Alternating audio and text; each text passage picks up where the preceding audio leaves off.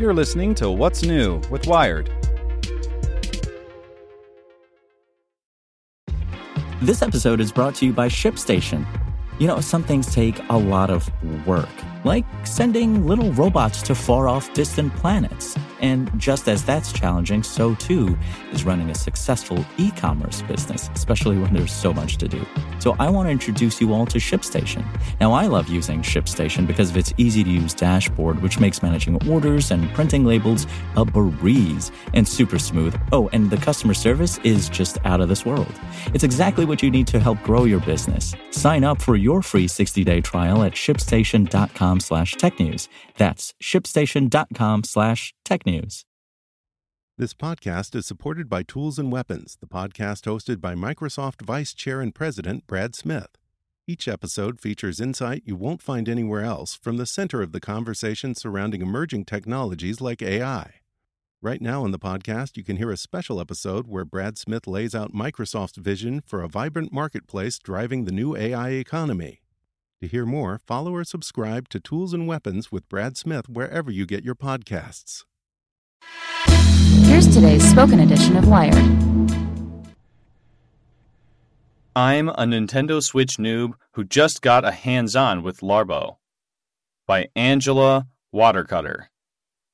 Back in the bygone era before video games, playing meant screwing around with physical toys, action figures, dolls, bugs, whatever. In my house, it meant turning wrapping paper tubes into swords and hitting your father with them. Sorry, Dad. When gaming consoles came along, though, play for many kids, myself included, got a lot more sedentary. Nintendo's latest set of Switch peripherals, known as Labo, attempt to rectify that problem, using the same sense of engineering that inspires kids to turn packing materials into toys. The idea behind Labo is simple, if a bit counterintuitive.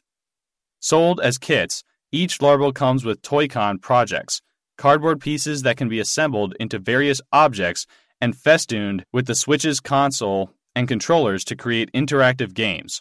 The first, the Variety Kit, contains a fishing pole, a house, a motorbike, a piano, and 2 RC cars. The second, the Robot Kit, gets assembled into a backpack with a series of pulleys that, when moved by users' hands or feet, manipulate a robot in an on-screen battle. Think of these like the old-school Power Pad Mario Kart wheel for Wii, or Duck Hunt gun for NES, just with some assembly required. All these peripherals are a little goofy, quite fun, and even a bit unexpected for the latest offering from one of the world's biggest video game companies. But they're also very intuitive.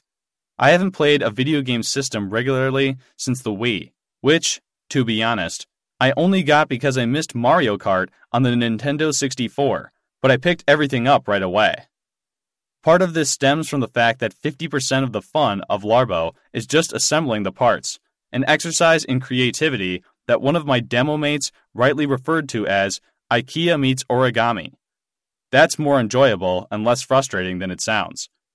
The other 50% is rooted in the fact that Labo games are loosely based on real activities. Riding a motorcycle, playing around on a piano, fishing. Something like Labo-assisted motorcycle race might feel a little more intuitive to Mario Kart players like me, but anyone who's ever twisted a throttle should be able to pick it up.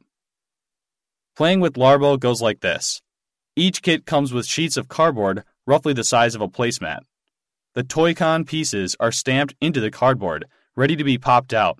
Side note, the aftermarket, black market for knockoff Toy-Cons, has the potential to be huge.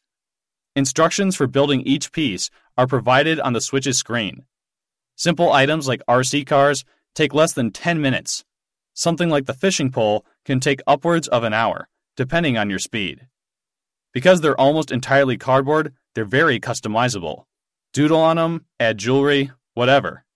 I tricked out my RC car with a pair of bunny ears made out of pipe cleaners and a puffy sticker of a bear in a cow suit. I'm not what you would call artistic. Once the item is folded together, it's time to game. Game time. For Labo's fishing simulator, the Switch screen sits on a dock in front of you. One end of a string is connected to your pole, the other to the dock. Fish show up on the screen when one nibbles on your digital line. You reel in the physical one. easy.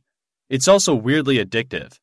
The RC cars, on the other hand, can be driven around or, if you have 4 controllers, made to fight each other, or race if you're non-violent.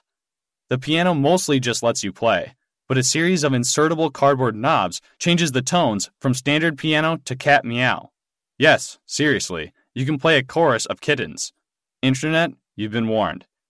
The motorcycle rig lets you race and ride on a track on the Switch screen while manipulating cardboard controls, a sensation familiar to any kid who ever twisted the handlebars of their BMX and pretended to be on a Harley. Robot Kit's offerings are a little more complex.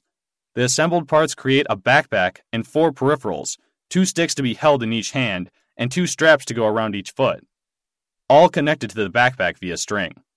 Oh, and a headpiece. When you wear it, you're transformed into a robot on your TV screen. Stomping your feet makes it walk, punching with the handles makes it smash, tilting your head changes his direction. There are also moves to make him turn into a tank and fly. It's fun, and a hell of a good stress reliever. Larbo's secret power. What makes this all possible, besides, well, cardboard? Actually, it's the Joy-Con controller's infrared sensors. Though largely unused by a lot of Switch games, Toy-Con devices harness them to work. Inside the piano, for example, IR stickers placed on the keys send signals to the Joy-Con sensors each time they move. Strike a key, and the Switch senses it and plays a note.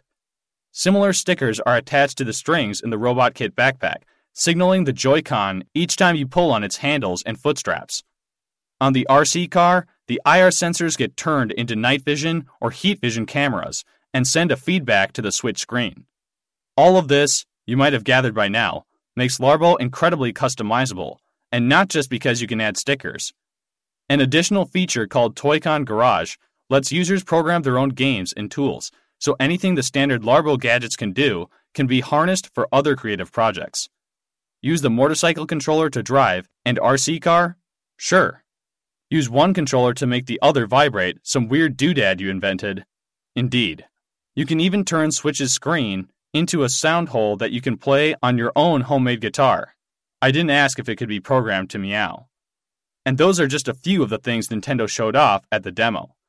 Presumably, hackers will have a field day figuring out new things to make. Make no mistake, Nintendo's Larbo is a good time. Smart, creative, open to interpretation. But more than anything, it brings a sense of, well, whimsy that's normally not associated with gaming consoles. And that feels fresh. Will the novelty wear off? For some, yes.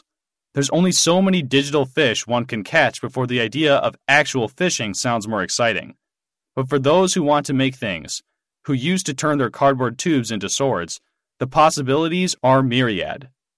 Larbo is a trip, and it's got me thinking it might be time to upgrade my system.